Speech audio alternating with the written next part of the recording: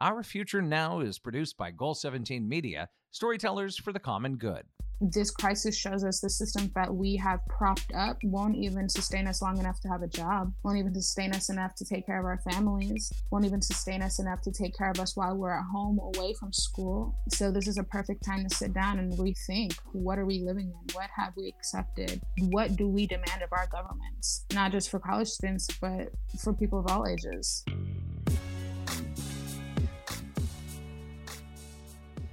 Hi, everyone. I'm Natalie Mebane. I'm the co-founder of the National Children's Campaign and Vice President of Government Relations and Public Policy. I want to welcome you to Our Future Now. I'm here with my co-lead, Jonah Gottlieb. How are you doing, Jonah?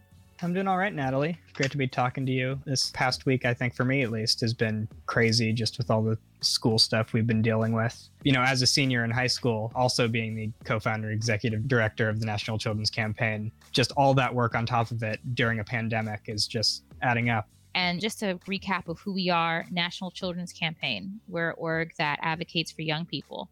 We highlight people who are really trying to make a difference. And we want you to join us in our fight. And we're brought here today by our production partners, Goal 17 Media.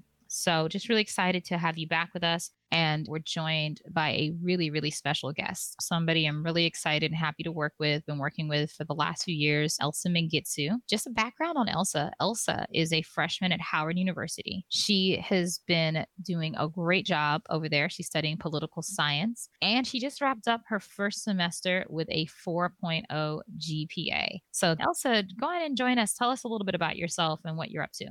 Hi, everybody. Thank you guys for having me join you today. Like Natalie said, I am a freshman at Howard University. I'm also a climate justice organizer, and I have worked with Natalie and Jonah for the past 2.5 years, actually. And I'm here to talk about how coronavirus impacted college students across this country and how my university and other universities have responded to this crisis. Elsa, so you're a student at Howard, but we're not talking to you at Howard. So where are you in the world? I am back home in North Carolina, actually. Schools have shut down for the most part, and everyone was sent home. I'm taking the rest of my classes online for the rest of the semester, along with my peers and every university I can think of. Wow. Jeez.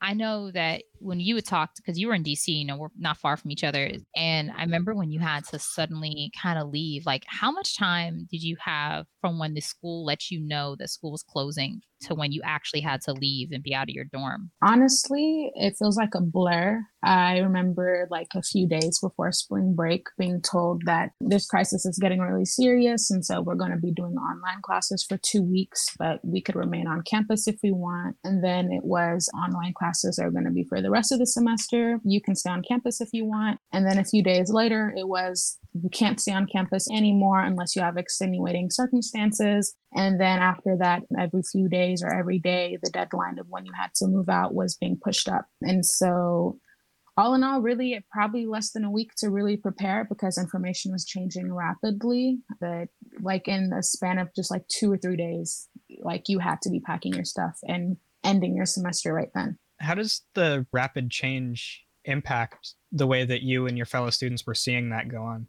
It was chaos. It was like high pressure, high anxiety because no one knew what was going on whatsoever. I just remember like students being in like pure panic overnight, like your plans for the rest of the semester are gone. We had to figure out like how to move our stuff overnight, where we're going to go. It was just like chaos. And it was just kind of frightening because information was just changing so often. We didn't know like what to believe. We didn't know what was accurate or like if what we were being told would actually stand to be true the next day. So it was just really difficult having to plan your next steps when so many things were just changing. Wow. I can only imagine how it must have been for folks who don't live nearby, who are even international students. Did you have any friends who were international students who were impacted? Yeah, actually, one of my friends, she's from a country in the Middle East. She's international. And this particular country had shut down. They had a travel ban. No one could come in, no one could come out. So not only was she forced to, I don't know if she was forced to leave campus or her specific situation, But it went from she couldn't be on campus to now she can't even go back home to where her family is because she physically cannot enter the country. And that was like a reality for so many international students. I remember there was a petition going around to buy all the Trinidadian students tickets home because it just happened last minute and people can't afford international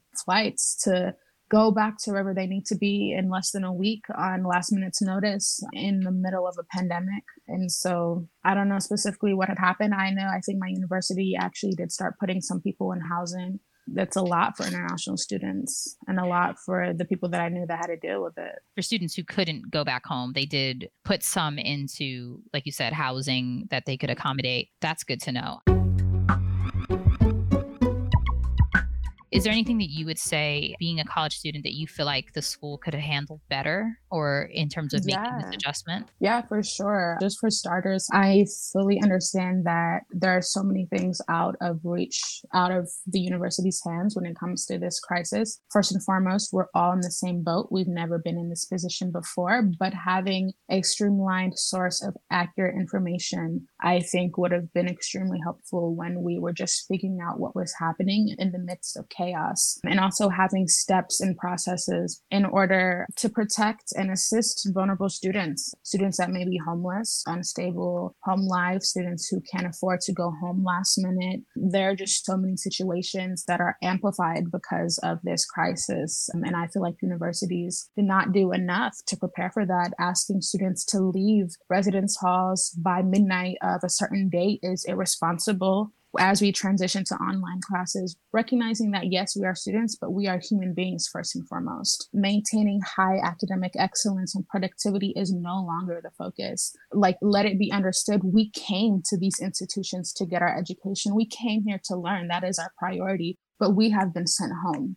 We have been sent home from the purpose that we came to do in the first place. So understand, at this point, education is not our top priority. Our top priority is survival. In a country that is having one of the highest coronavirus rates, one of the highest death rates, it's really scary times to live in. Nothing is certain, and people are being thrown into situations that they did not account for in the first place. And so while I may have the privilege of staying home today and doing my work, the person next to me, my classmate next to me, might be picking up jobs. They might be having to babysit all day. They might not have internet access. They might not have technology. They might not have a stable home situation where they can focus on school. Our priorities are not the same. And so to have universities maintain that their priority and their focus is to keep the pinnacle of success where it is was really disheartening, because we are students. We came to excel. We came to succeed. We need your support to do that, especially during these uncharted, challenging times. And that is something that schools across this country, students had to fight for, getting pass-fail classes, making sure that we have more academic support, making sure we have online tutoring services, making sure that our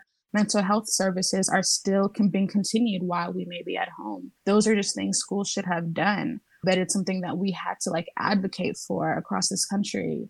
And so those are just some simple things that universities could have done from the jump that I would have loved to seen as a student. Elsa, I know that you've been super vocal about this and organizing and advocating along with your fellow students to make sure that your administration and your teachers are really understanding how students are being impacted by this crisis. Could you just elaborate a little bit more on how you've taken action and what the results have been? Yeah, so I attend Howard University, and before I actually started getting involved, I saw students at Georgetown and some of my friends at George Washington circulating a petition to get their schools to transition to pass-fail criteria, where instead of getting a letter grade of A, B, C, D, or F, you would get a pass. If you're A through D, you'd get a pass, and a fail if you fail, and it wouldn't impact your GPA. And that is something that they successfully got, and was something that our institution was considering, but they were only considering it for students who are not on scholarship.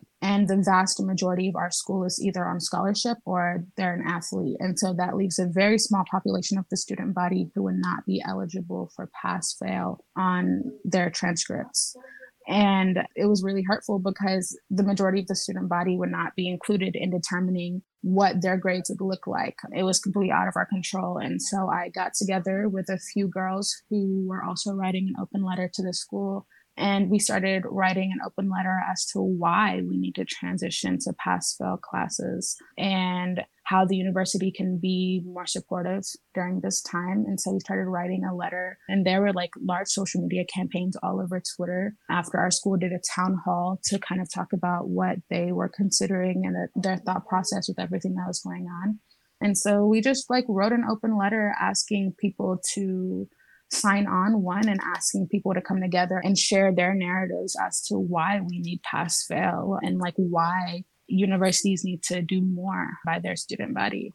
As I was talking about all this with Jonah last week and sort of how his school has adjusted. Jonah's in high school, is a senior. You're, obviously just started college, and just sort of seeing the comparison of like the assumption is that everyone has great home internet to go to. Everybody has a laptop at home to sort of work from. And I'm realizing that this entire online learning and this distance learning in general, it's not going to work for everybody. And I know that obviously the schools had to do this quickly. This wasn't something that they had planned or wanted to do. But what would you guys, both you and Jonah, what would you all feel would be something that schools in general could do to help make this transition easier? Like, what could they provide? Like, Jonah, do you think now that you got to hear Elsa's experience comparing it to high school, what do you think that either high schools or colleges could have done differently?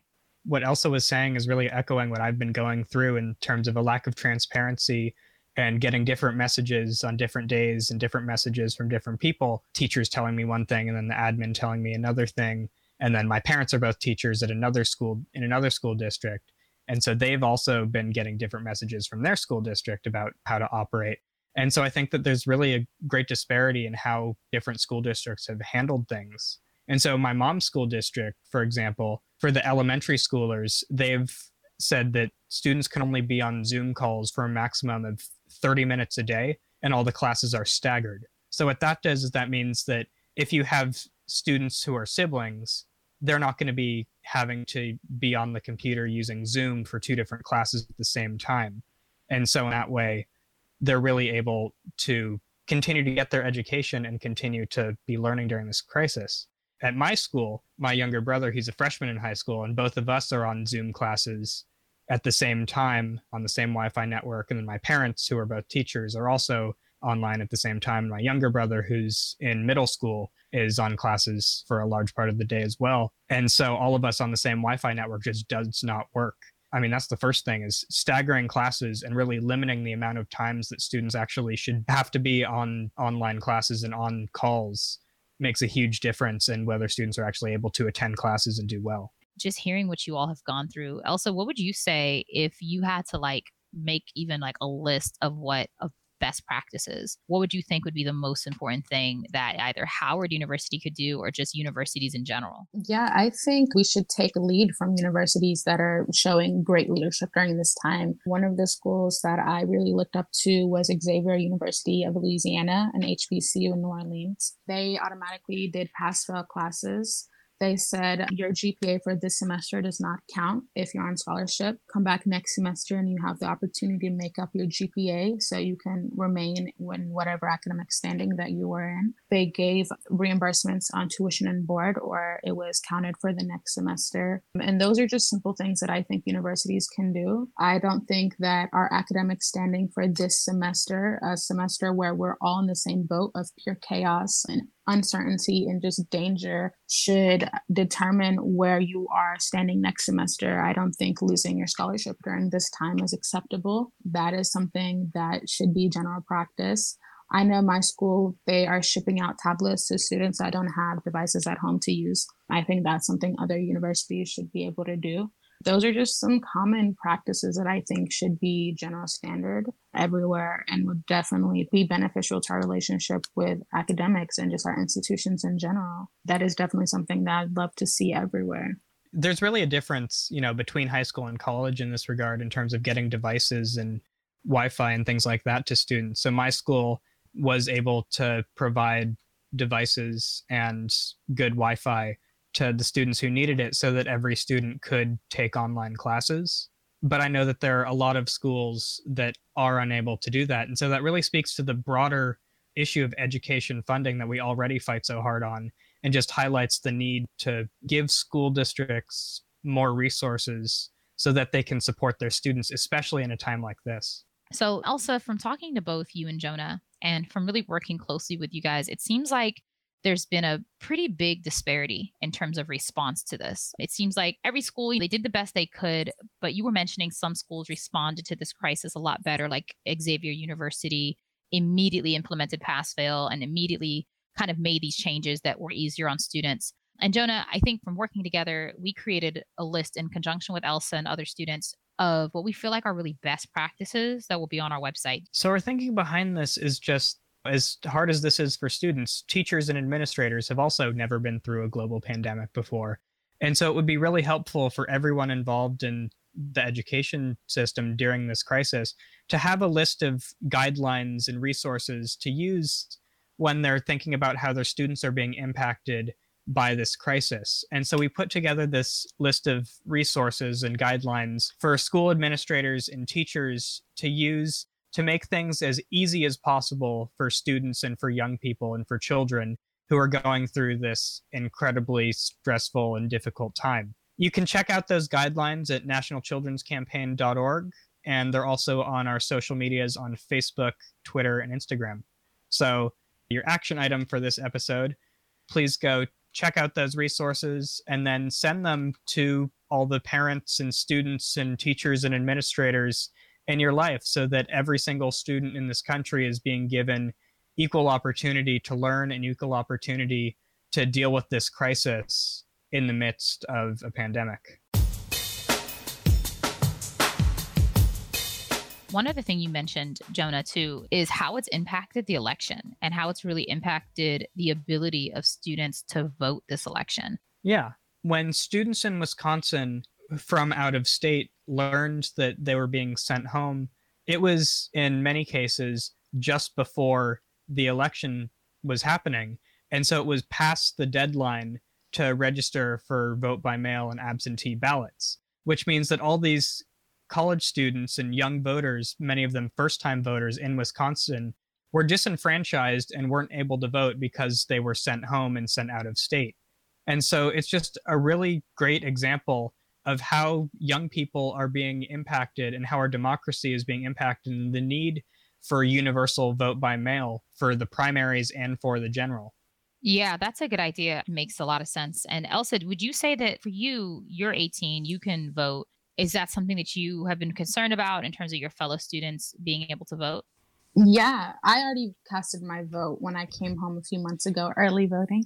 But a lot of my peers can't vote now that they're going home, or in Wisconsin, they couldn't vote there either. But one thing that we are all collectively concerned about is the fact that college students have been left out of the COVID-19 relief package. We're not eligible for the $1,200 check, nor are our parents eligible for claiming us. If we're part of a specific age range, college students unfortunately fall into. So one, we're disenfranchised from voting. And then two, we're not even included in the stimulus relief packages. And I know a lot of students, a lot of people that I'm friends with that work and they make less than $5,000 a year. So they're not even eligible for any government relief. It just feels like college students are forgotten and left out of this conversation again and again and again. It's just really disheartening because we pay taxes and we work just the same as everyone else, but we have been left out of whatever this relief bill is supposed to be. Thinking about that, I'm really happy you mentioned that, Elsa, because like I worked really, really hard on that bill, right? That package, the coronavirus relief package. And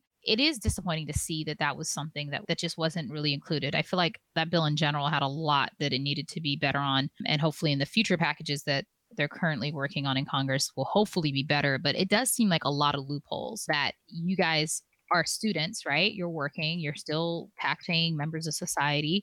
A lot of you, as you obviously are 18 and can vote. And yet that $1,200 essentially stimulus is something that if you're claimed as a dependent, then it doesn't count. And your parents, you are going to be claimed as a dependent. If they're helping you with tuition, if they're supporting you, you are a dependent. And that does seem like a really strange sort of gap in the program. The Secretary of Education declared that they're actually going to be giving some sort of financial aid to college students to help with, I guess, some of this transition. They're actually going to be giving colleges themselves directly $6 billion overall as like emergency cash grants that schools can sort of distribute as they see fit. The only thing is there isn't really, from what I'm noticing, a lot of guidance to universities on what they can do with that money in terms of how they have to spend it. And I really wish that they would have a little more guidance for universities to follow. So hopefully that money will come soon. Yeah, Natalie says just another example of how our government's been handling this crisis of kind of too little, too late, and not really helping the majority of students, the majority of young people, and the majority of Americans. And so for me, I'm in the process of applying to colleges and choosing which college I'm going to be going to next year. And all of our financial aid information is obviously based on our pre-pandemic financial information. And this crisis has completely changed the financial landscape for millions of Americans. And so it's kind of ridiculous to me and super frustrating, and it's going to destroy people's lives to have to pay for college when the financial aid organizations are assuming that you have the same amount of money and the same income that you had before the pandemic. Thinking about that, Jonah, that is something I didn't even think about that. That is terrible. You filled out your FAFSA. Your parents filled out the FAFSA months ago, right? You have now gotten notification from your schools of where you got into, and you have to make those financial decisions of your family, knowing that the FAFSA is filled out from months before and your parents' situation could have completely changed. And that is ridiculous. I mean, I can't even imagine that. If somebody's parents lost their jobs because of this and the FAFSA is giving them aid based on what they had, last year. I mean, is there any way, do you know, Elsa or Jonah, is there any way that you can update that? Like, does the FAFSA even let you update your information if something has changed? You can make corrections if you made a mistake on the previous year's FAFSA or this year's FAFSA, but it has to get processed and it has to be accounted for. And when we file for FAFSA, we file for the year before, so it doesn't even do anything. You can only change it if you made a mistake, but like if your parents got laid off, right? I know a few people who are young whose parents are currently furloughed or laid off because of the closures. And could they even refile it essentially, like with their updated income that is non-existent? There's 15 million people that have applied for unemployment in just the last few weeks in America. That's 15 million possible families that have been impacted. Is that something that I haven't even thought about that? We really have to do something about that on the federal level to ensure that college students who are, filing their FAFSAs can refile it to be accurate for their current income of their families. Yeah, I definitely. agree. One thing that I've found is that for students who are going through what I'm going through right now is it's been much easier to actually go to the colleges and explain the situations that way. But it's just this lack of leadership and the fact that I'm having to advocate for myself in the midst of a pandemic as, I'm 17, and I'm having to reach out to these colleges when I don't really know what's going on. And so the fact that we just have no leadership from our government on this and no one telling these colleges, hey, take these students who are now in this precarious financial situation, take them and make things easier for them and affordable for them so they can continue working hard and learning. The fact that we have no government leadership on that is just so frustrating, and it's already destroying people's lives. And the way that our government's handling this is just going to destroy even more people's lives. Families are having to choose between putting food on the table or sending their kids to college. And obviously that was already the case even before this.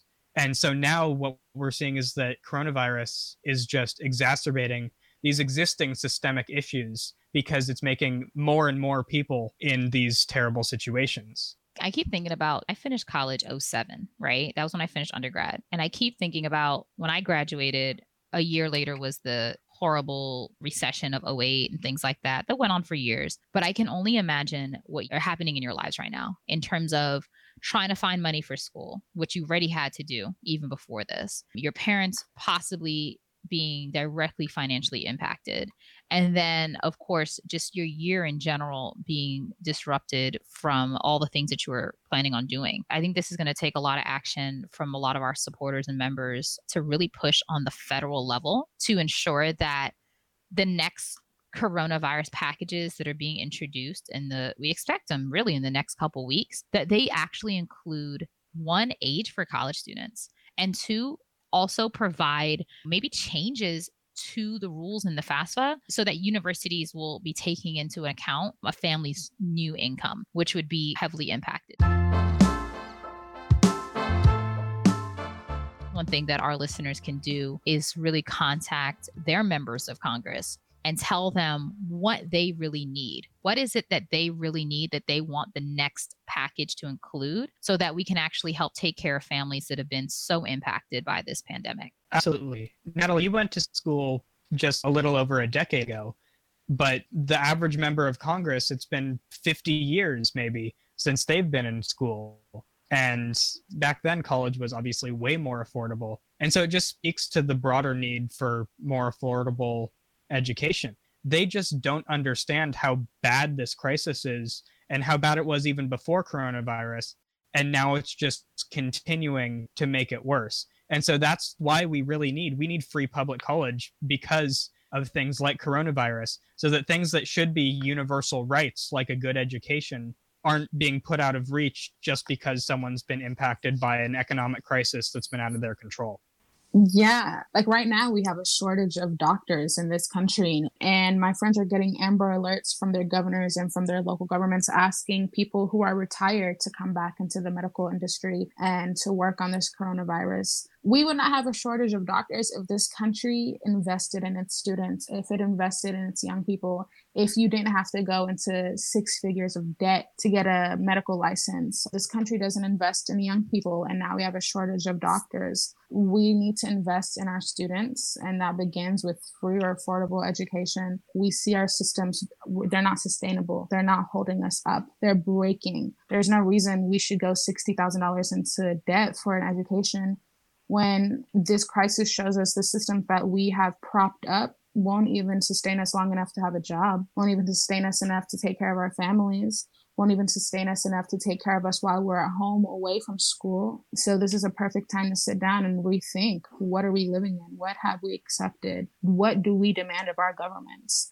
Not just for college students, but for people of all ages. It goes back to the issues that we're fighting for every single day at the National Children's Campaign. The coronavirus has revealed how fragile these systems are and how at risk so many Americans are, and especially how at risk so many young people are.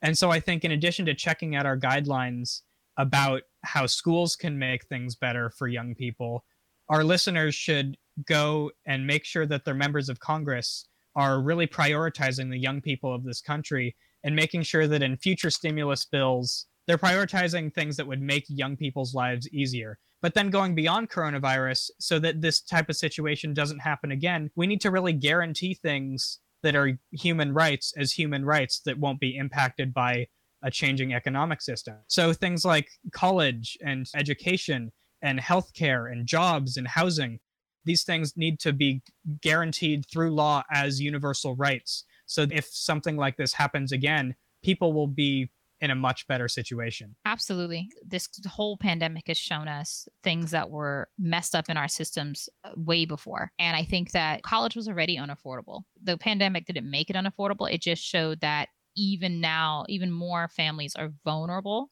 because they have lost their income. We didn't have a real, it seems like, emergency plan in place at a lot of schools, which has been evident. And that's something that I really hope changes. And then even just for our federal government, oftentimes taking care of corporations way before the actual people impacted. And sort of leaving college students out, whether it's leaving them out for voting and disenfranchising them for voting, when we should be encouraging young people. And Joan, I mean, your birthday's coming up, right? You're going to be 18 in a week. You're going to be able to vote soon. And to know that this is something that for folks who are 18, like Elsa, watching friends become disenfranchised because of this pandemic and having no backup in place, having no vote by mail, we really have to fight on the federal level to have vote by mail across the country. California does a great job, I know, of vote by mail. Washington state too, but there's so many states that don't. And so what we'd love here for all our listeners, if you want to also take action on the things we talked about today, if you want to fight for a national vote by mail bill, if you want to make sure that the next stimulus package introduced into Congress really covers everybody and does not leave college students out. If you want to really help us work on and spread around best practices and really action items of what schools across the country can do to make both their teachers the rest of their faculty and their students more accommodated in this trying times, check our website, nationalchildrenscampaign.org. And we want you to join us in this fight. We want you to help us make these changes and continue to work with us, both youth and adults, to improve this country and to make it a better place for children across the world. So Elsa, I really want to thank you so much for joining us here today. You have been such a strong person through all this. You have really shown a great example of how to respond to your life changing quickly. So really thank you for joining us. Thank you guys for having me. Really quickly, before I jump off, I just want to say, get angry. This is the time to be angry. Our government right now, mortgage freeze, rent control, rent freeze, this is all stuff we could have. Free tuition, loan forgiveness, that's something we can have right now. Having systems in place that protect us, that's something we can have all the time. Having a strong social safety net, that's something we can have all the time. Having protective gear and wear for people that are essential workers, that's something we can have all the time. Having our essential workers paid their worth for what they're doing right now, that's something we can have year round. This crisis is literally exposing the flaws in the systems that we have accepted into our lives. And instead of sitting home angry, use that anger to propel you to demand more of your government. This government works for us. We don't work for them. Yeah, also, that is a fantastic point. We need our listeners to be just as outraged as we are and in this fight with us.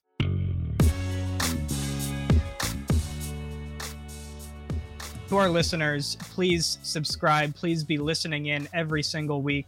We're going to be bringing you more ways to get involved and ways to demand, like Elsa said, that our government works for us. Next episode, we're going to be giving you some tips and tricks for how you can manage kids at home in the midst of this crisis, and we're going to give you even more ways to get involved and make sure that our government is serving us, the people, through this crisis and beyond. Thank you so much for joining our Future Now podcast. And in the words of Elsa Mingitsu, demand more. I'm Natalie Mebane. I'm Jonah Gottlieb. Thanks for listening, and we'll see you next time on our Future Now.